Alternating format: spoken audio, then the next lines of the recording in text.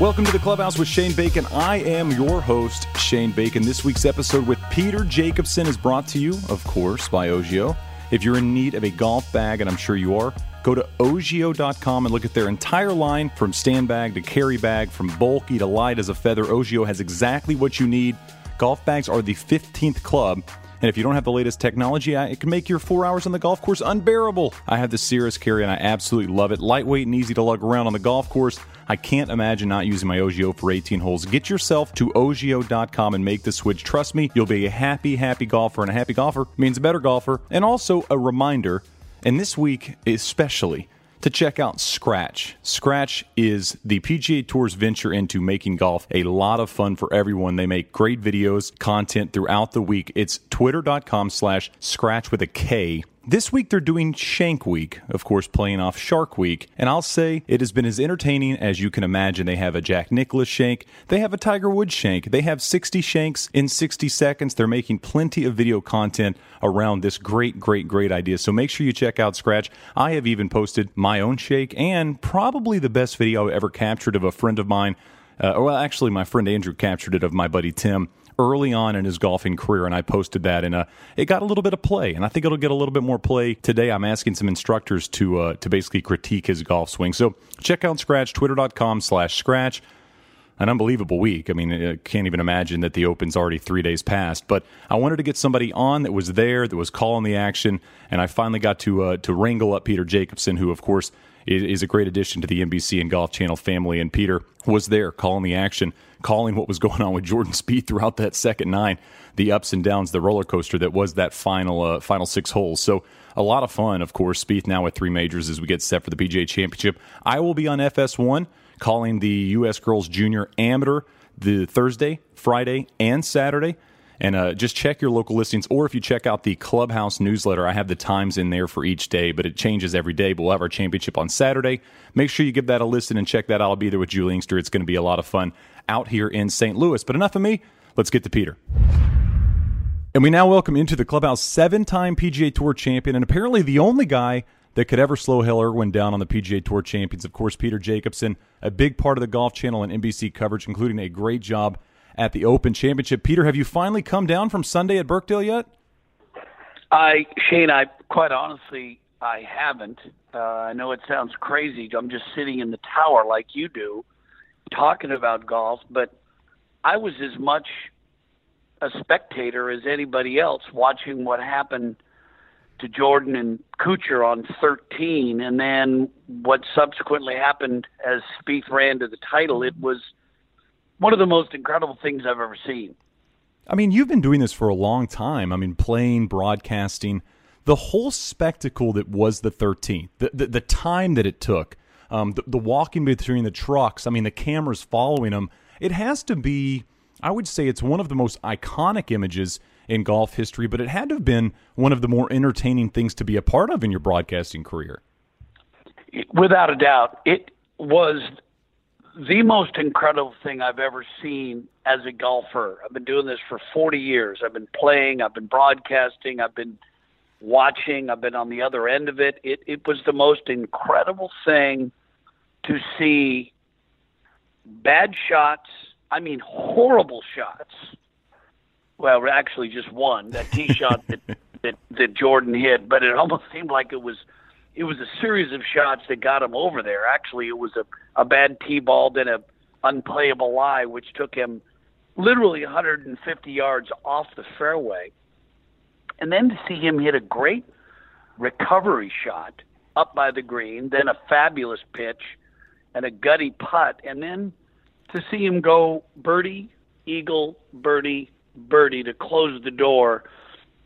Shane, it's the greatest reset. It's the greatest comeback, or the greatest emotional change I've ever seen in competition in golf. It was to say that 98% of all other golf professionals on tour would have melted and collapsed and gone away is probably underestimating. It might have been 99.9%. The only people I could see readjust and reset would have been Spieth, obviously, Nicklaus, maybe Tiger Woods, maybe Trevino. But other than that, going from a bad tee shot like Jordan hit to almost making a hole-in-one on 14 and then making the eagle at 15, I don't know but for a handful of players in the history of the game, that would have happened. You know, a friend of mine, DJ, asked me following all of that. He said a buddy asked him if the ball would have gone down on 14 for a hole-in-one, would it have been the best golf shot in the history of golf, considering the situation? You know, I mean, he, like you said, he was melting down. He makes this great bogey, but it was still a bogey, and now he's losing. I mean, would that have been the greatest shot ever if he'd have knocked it in for a 1 on 14 following the spectacle that was 13? It would have been easily the greatest comeback. As we say, we always give an award out for the worst shot followed by the best shot. Unfortunately, we've seen great shots followed by horrible shots. We don't ever want to be a part of those, but yeah, seeing that the Kuchar hit a beautiful tee shot, beautiful iron on 13, and almost made his putt. By the way, I think if Kuchar had made his putt, if that birdie had gone down, and now Jordan's facing that 6-8 footer to lose only 2, we might have seen a different outcome. We might see Matt Kuchar right now holding the claret jug.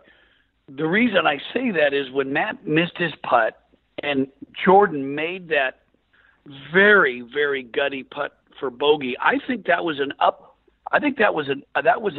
uplift for him. I think that was such a momentum saver that it kind of clicked in his brain. Okay, I'm still in this thing. I hit a horrible shot, but I'm still alive. I'm one back, and I'm going to go get it. So, yeah, I would say that if that ball had gone in for a 1 at 14, probably would have been the greatest comeback shot in the history of the game. Well, I know that Twitter would have broke, that's for sure. One of the best things about being on TV during these moments, and people, I don't know if they totally understand this at home, is during commercial breaks, the chatter that's going on. What were y'all's commercial breaks like as all of this is happening? Because you had to have been conversing back and forth going, what is happening? What is happening right now? Roger Maltby was assigned that final round coverage to Jordan Spieth, and David Feherty was assigned to Kuchar. So when the tee shot left, Maltby said, "This is so far right, I can't believe it." And it went over that huge sand dune. And for anybody that's been at Birkdale that knows the 13th hole, from the middle of the fairway where Kuchar was over to that big sand dune is about 80, maybe 100 yards. And then down over that sand dune to where Jordan dropped his ball on the driving range was probably another 75 yards. So we're talking a full 5-iron between Spieth and Kuchar at that point. Maltby couldn't get over the hill because of the sand dune, the gorse. There were so many people there. So he really couldn't see what was going on. So the producer, Tommy Roy, said, "Look, guys, this is up to you and Danny, Peter and Dan Hicks and Johnny Miller to call this." And while Jordan was running around directing traffic, and I said on the air, I haven't seen this much arm waving since my plane landed at Manchester on Monday. But there were spectators, and there were marshals, and there was Michael Greller and Jordan waving arms, trying to find line of play, trying to get people to move, trying to figure out where to drop on those on the range between the equipment vans, because he has to drop it first and then take relief. We went to commercial, I think, twice during that time, and you know from doing TV that when you're in commercial, we talk about the upcoming shot, we talk about all the players and the momentum shifts. We were all literally speechless. We didn't know where to go or what to do. And the best thing about Tommy Roy, the producer at NBC Golf Channel, was, as he said, "Guys, let this play." And I know you hear that all the time in your ear. The golf fans at home want to hear from Jordan. They want to hear from Michael. They want to hear from the officials. So the best thing we did was just basically shut up. Yeah, just laying out sometimes is the best answer in those situations because, like you said, you don't know what to say. You don't know what to say. It was my hole, and as you know, in television, you can never get in trouble for saying nothing. And in that situation, TV is a visual medium. So quite honestly, the shots were beautiful. You're looking down on Birkdale, the 13th hole. You've got sand hills. You've got gorse. You've got bunkers. You've got cooch in the fairway. Spieth on the other side of the sand dunes. It was a novel. It was a book that was unfolding in front of us. And the best thing to do was just let it all play out. And that's what we did. You try to give context to the situation, and you can't prepare for that, as you know. You just have to let it play and try to add sensible comments whenever it's needed. Well, the interesting thing I think about the entire Sunday, starting on the first hole, I mean, Spieth hits that tee shot. He thought it was perfect. It's in the high rough. You could hear him say that was crap to Michael Griller, and Michael's kind of telling him to get over it. You know, you're coming off Brandon Grace, 62 on Saturday. We have Dustin Johnson, Hideki Matsuyama, Rory, all chasing, kind of the golden boy in Jordan Spieth.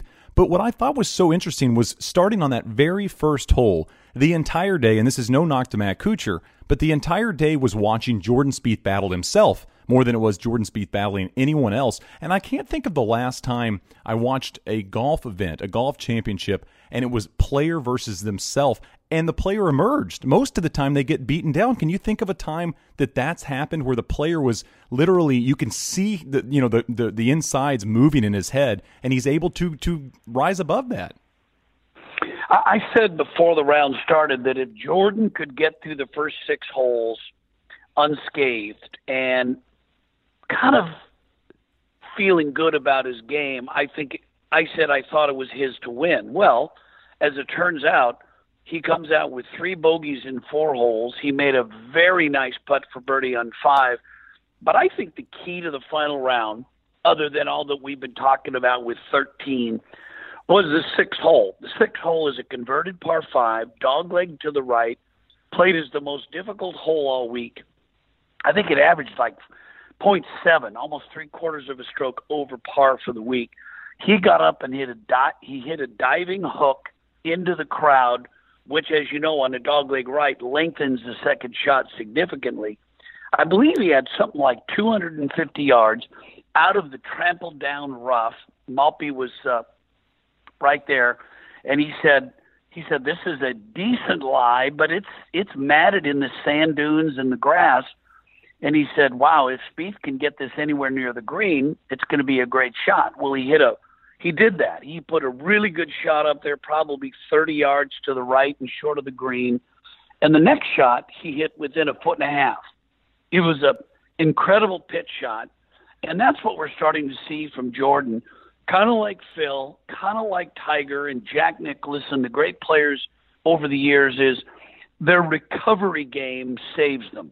The short game, the chance that they have to make bogey is diminished because they're pitching, bunker play, and just the intestinal fortitude to make par is incredible. And I think that 6th hole, that up and down, and that par 4 he made on 6 was really the thing that righted the ship. Now we go to 13 and we talk about what happened there. So there were a couple of instances where Spieth really showed me a lot. Was Spieth who you said a bag full of savvy about? Because that was like the line of the Open. Yeah, I did say that. That was the line of the Open? I loved it. I wrote it on Twitter. A bag of savvy was unbelievable. It really encapsulates Jordan Spieth. I mean, we talk so much about the players that overpower the golf course, the Dustins and the Brooks Koepkas and the Rorys and the Jason Days. And historically, those are the guys that have been the dominant players of their era. I mean, Arnie beat it. Jack beat it. Tiger, of course, was incredibly long compared to everybody else. Jordan's not that player necessarily, and I just think that we're moving into an era where if you're the strongest player between your ears, that's how you can dominate, and I feel like that's what we see with Jordan Spieth. You mentioned some legends. Is there a player that you see Jordan Spieth, the easiest person to compare to Jordan Spieth historically? Yeah, the players I mentioned, I was very lucky to have had the chance when I came on tour in '77. Jack was still playing, still pretty dominant. We go back all the way to '86 when Jack won the Masters. I was in my 8th or 9th year on tour, and at that point, Jack, we used to say, don't antagonize Jack, let a sleeping bear lay, because we all knew that when Jack got a fire lit under him, he would come out even in mid-40s, late 40s, he'd still kick everybody's behind. So I would say Nicklaus was incredibly strong mentally. But the guy that I just always go back to is Tiger. Tiger was not the best driver in the game. He was not the best iron player, but he probably was in the top 5 of short game. Mickelson's probably that guy. He's probably the most impressive short game player I've ever seen, because Phil probably is one of the wildest drivers, and he's not an accurate driver, not an accurate iron player. But it doesn't matter because the short game is so good. But I would say the 2 greatest players in the history of the game, Jack and Tiger. Right now, Spieth is starting to show, and he's starting to emerge as one of the headiest players in the history of the game. He's 23 years old. He's won 3 legs of the Grand Slam, and I guess as I said in the telecast, he's got a bag full of savvy. His 15th club is savvy. How he thinks about the game, how he prepares, how he approaches, and how he succeeds. It's just so impressive to me. And Peter, something else, I mean, another 15th club he has in his bag, or I guess carrying his bag, is Michael Griller. I mean, I mentioned that thing on the first hole, Michael telling him to forget about it, going through the whole 13th hole. It just seems like Griller is the perfect fit for Jordan Spieth. How important is it, throughout your career as a PGA Tour player and even PGA Tour champions, how important is it to find that caddy that you think gets you as much as you get yourself? I certainly never won tournaments like Spieth or Nicklaus or any of the guys, but I think I had a caddy for 20 years who was as good as anybody on tour, and I'm talking about Mike Cowan, Fluff, who's now on Furyk's bag. He left my bag to go to work for Tiger, and he worked for Tiger for 2 years, and we all know they won the Masters in record fashion with Fluff on the bag. There are a lot of players that can't stand a caddy calling them out. And I was never that player. I can't tell you the number of times that I'd be leading or in contention, hit a bad shot, and start pissing and moaning, getting upset. And Fluff would say to me, hey, we can walk in right now. You choose to do this. So get your head out of your backside and let's go get this up and down and go win this golf tournament. And that type of reality and gut check is what you need. That's what Michael gives to Jordan Spieth. That's what Angelo gave to Jack. That's what Herman Mitchell gave to Lee Trevino. Michael Carrick gave to Tom Kite. Bruce Edwards gave to Tom Watson. And I think when you look at great player-caddy relationships over the years, that is a key part of a player's success. I would say I know that Mike Cowan only lasted a year and a half with Tiger, and now Tiger has he's gone through a few caddies. He had Steve Williams for a while, and I just think it really goes to the player. If the player can handle criticism, I know sometimes when you make a 5-footer or you win a tournament, you think you're on top of the world. You are until you miss the next 3 cuts. Then you're back down with your feet on the earth. But I think it speaks also to the reality with how Spieth lives his life, the way his parents raised him, his relationship with his older brother and his younger sister Ellie, who is a special needs child. I just think Jordan he's just an impressive young man, well-rounded, well-grounded, and he understands what's important in the world and what is fleeting.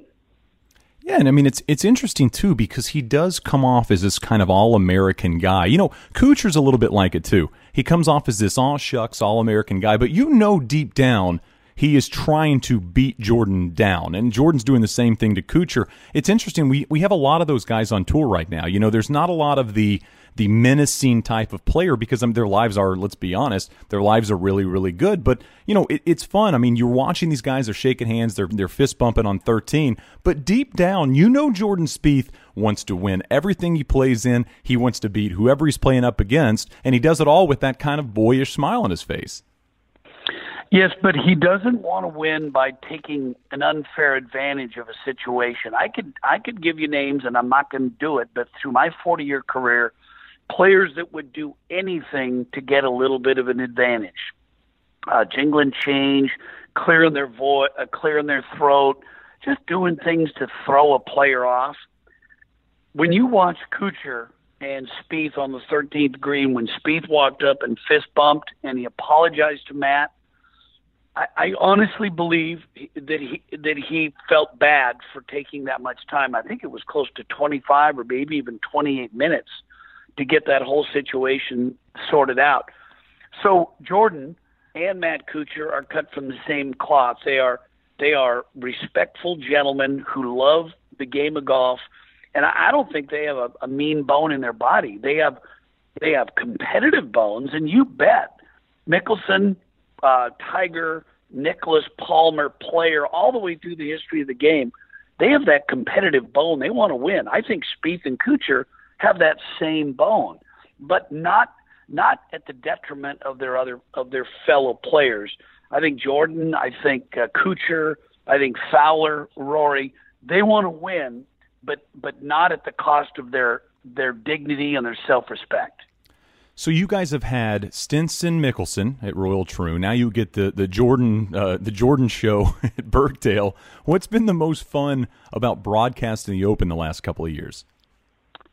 The Open, or the British Open, it was known for years. Now it's rebranded the Open, was always my favorite event to play in as a competitor, because traveling to Europe or Scotland, traveling to England, playing these legendary golf courses like Birkdale, like Troon, like St. Andrews, it was such a change of scenery and a departure from what we know as American golf.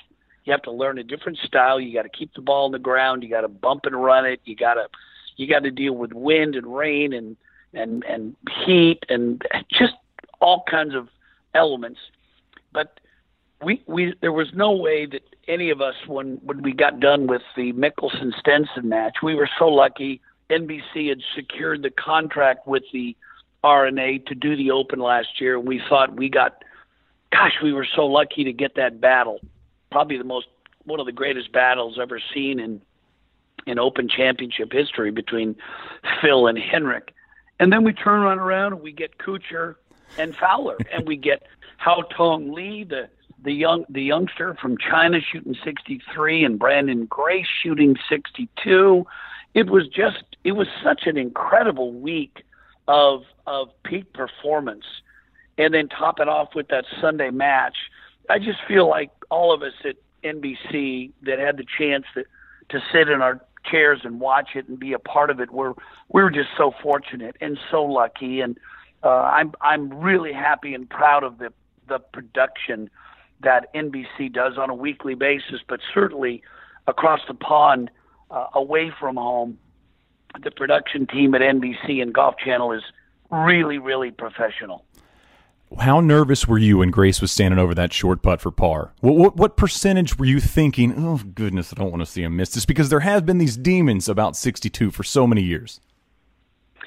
Yeah, I actually thought, I know Brandon a little bit. I've watched him play. He's a very smart player, and you heard him say afterwards, Shane, that he didn't know that he was putting for a tournament record or a major championship record. He was just trying to putt it in to shoot a 62 and stay that much closer to the lead.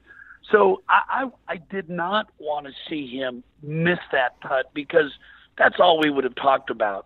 And I just hate that. I hate it when we as pundits of the game talk about how a player failed or choked or didn't do this or didn't do that. So As much as I know that it probably hurt our colleague Johnny Miller, who has held that record at the Oakmont for years. Shooting a 62 is an amazing thing, because I've played in a lot of majors and I know how hard it is. Not only just the golf courses we play, the venues, the setup, but the emotions attached to playing in a major championship. I was really glad to see Brandon shoot 62. It was time for that. Okay, you got to give us a little behind the scenes with the Johnny 63-62 thing. What was did you guys talk to him afterwards? Did somebody bring him a 63 cake? Was there any joke or humor that went around it? Because this has been kind of his thing for so long. No, it has been his thing, and if I take off my hat of liking Johnny and understanding that records are meant to be broken, when you look back at Oakmont and in the past, when anybody shot 63, 64s and things like that in U.S. Opens, you should analyze that Oakmont's probably the most difficult golf course in America. And don't forget, back when Johnny shot that record, the ball didn't go as far as it does now. So when you look at the shot, the irons that the players hit, Johnny was hitting routinely 7s, 6, 5s, and 4s. And when you look at the way the game is played now, very rarely do you see a player hit a 4 or 5 iron to a par 4. A lot of the shots that we see hit now are with gap wedges, pitching wedges, and 9 irons. So that's why it's impossible, Shane, to compare generations and different eras against each other. It's different. When I first came on tour, we used persimmon, real persimmon woods. Nowadays, we use the composite heads, the metal heads. The shaft technology was nothing like it is now, and golf ball technology nowadays is so far advanced to what it used to be. So I'm not trying to say one's better than the other. All I'm saying is these eras are different. It's so hard to compare. It's like trying to compare the way that John Havlicek and Jerry West played in the NBA with how Russell Westbrook, LeBron James, and Steph Curry play now in the NBA. It's a different level. It's a different game. And it's you just have to appreciate each generation for the peak performance that happened within that era. Of the NBC crew, who is the sneaky funniest person on the crew? Well, the funniest person on the crew is without a doubt Faraday, and we all know that. But the sneaky funniest person you'll ever meet is Dan Hicks. Dan Hicks is incredible what he does as the host and the voice of NBC Golf and NBC Sports. Everybody on the crew will tell you that Dan Hicks is the funniest guy on the team. But when we're in commercial and we've got Faraday and Maltby and Dan Hicks talking and telling jokes and laughing, it makes it so enjoyable. As you know, it's so much fun when you're on the air because you're watching the greatest players in the game. I don't care if we're playing Greenbrier, Greensboro, Pebble Beach or Riviera or the Birkdale. You're watching the greatest players in the game, and then in between commercial, it's so much fun to be with some of the greatest personalities in the game that are funny and they're smart. They're really, really smart. You can't do that job if you don't love the game, have passion for it, and are pretty intelligent about the game as well. I'll give you the big four. I'll give you Jordan, I'll give you Rory, Jason, and Dustin. We're a few weeks away from the PGA Championship. Who are you picking, considering what Jordan just did and the golf course has been pretty friendly to Rory over the years? Well, let's start with DJ. I know DJ's still suffering from that back injury he had when he fell on the stairs at the Masters, so it's always hard to come back from injury. I've had my share of injuries, and anybody that's played the game a long time knows that it's really hard. Rory's close. He said at the Open he was really close. He still hits those loose shots that miss the fairway by 20 or 30 yards. You can't do that at the PGA because that thick rough will just take the life right out of you. Jason Day, I think, is starting to come back. I really think that Jason is starting to round in shape. But of those four, I like players that play well in streaks. And I think Jordan, of those four, Jordan is going to have a great week. But I'll throw another guy in there that I think could pop up and win his first major. I'll throw Ricky Fowler in there. I think Ricky's close. Ricky, he's always knocking on the door. He's had a very consistent year. And I just have a feeling that Ricky could break through and win at Quail Hollow. Ricky or Hideki, I think, are the two guys I think have a really, really good shot. Hideki's just consistently played well. He's just one of those guys. He's quietly amazing, you know? I mean, I feel like you almost forget about Matsuyama a lot of the times, and then he's out there and he finishes 6th and 4th and 5th, and you're like, wow, this guy just doesn't finish outside the top 10. I know you've got to run, so I wanted to ask you one more question. You were in Tin Cup, and this is well before I knew you. It was one of my favorite movies ever, and of course you were in there. First of all, they need to greenlight Tin Cup too. I'm so surprised they haven't do it. Which current player would fill your role as the player that's battling the actors if they greenlit Tin Cup 2?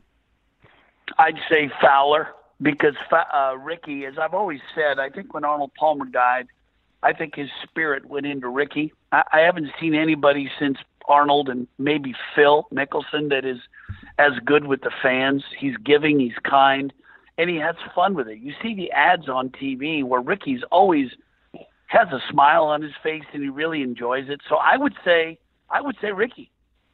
I think Ricky would be my choice as well. You mentioned Mr. Palmer. I know you were super close with Arnold Palmer, so I love asking these questions to people like you who are great storytellers. Give me a great Arnold Palmer story as we go out.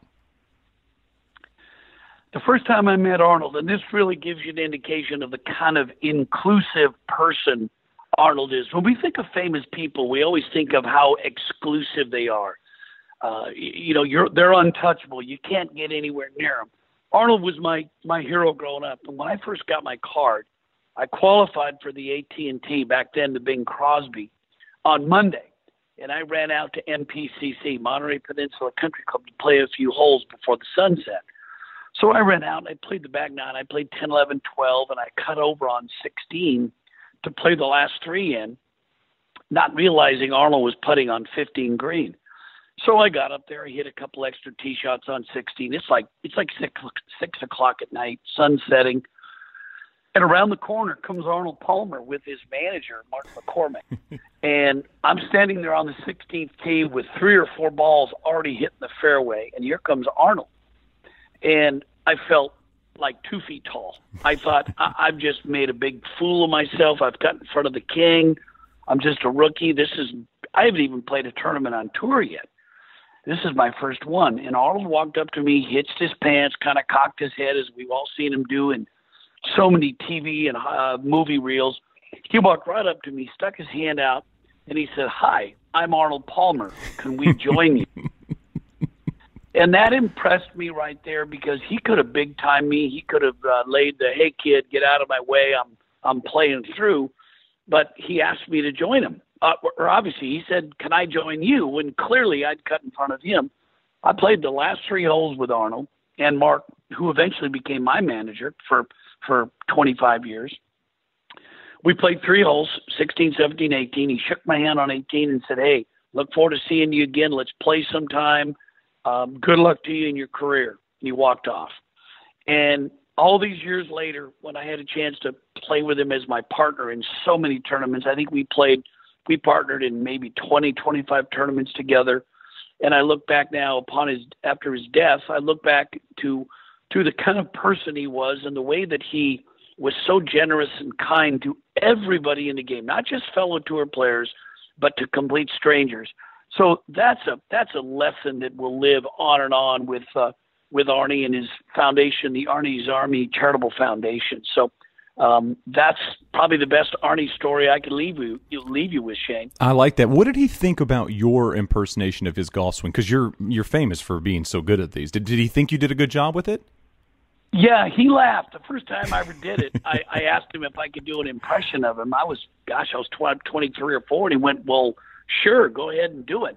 So I did it, and all the gyrations and the head thing and everything.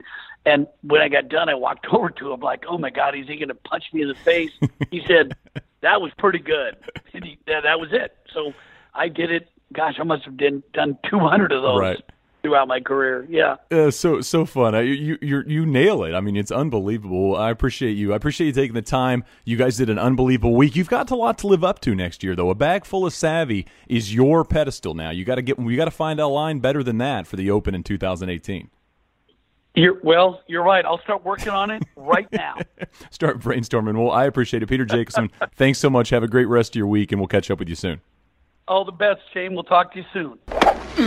It looks like I'm a wreck. It's in the hole! It's in the hole! Well, that will do it for this week's Clubhouse podcast. Many thanks to Peter Jacobsen, one of my favorite guys in golf. Every time I see him, he puts a smile on my face. I think that's probably universally correct. There's not many people that don't smile when Peter is around. Many thanks to Ogio. I've told you guys plenty of times to check out Ogio.com, and there's a decent chance over the next week or so I'm going to have a discount code for you. That discount code is going to allow you to save a little bit of dough as you order your Ogio travel bag and golf bag and backpack and all of the things you need. When I'm traveling, as I am a lot this summer, and there's somebody in front of me with an Ogio backpack on, which happens more often than not, I always kind of smile at them. I don't say anything. I don't want to be that weirdo, but I do just smile. I'm like, that guy gets it, or that lady gets it. And I just love having my Renegade Ogio backpack with me. Just a reminder, check out Scratch, twitter.com/Scratch. Especially this week, Shank Week has been a lot of fun. It's the Canadian Open this week. We have the U.S. Girls Junior on FS1. Make sure you check that out Thursday, Friday, and Saturday. And then I will actually be home for a week. So I'm hoping next week I can knock out a couple of Clubhouse podcasts. I have some guests that I'm excited about having that I've been waiting to have on, and I'll be back in my studio. And then we roll on here at Fox. We get U.S. Women's Amateur and then the U.S. Amateur back-to-back in San Diego and in Los Angeles. So that's exciting. Hope you guys have a great week. Hope you guys get out and play some golf this weekend. It's going to be a great weekend to golf. The Canadian Open's always fun, but you got to get it in now because we got majors coming up and then we got the playoffs. So it is going to roll through, and you're going to be stuck to your couch for most of the rest of the summer. So get out this weekend, get a couple of rounds in, and make a couple of birdies.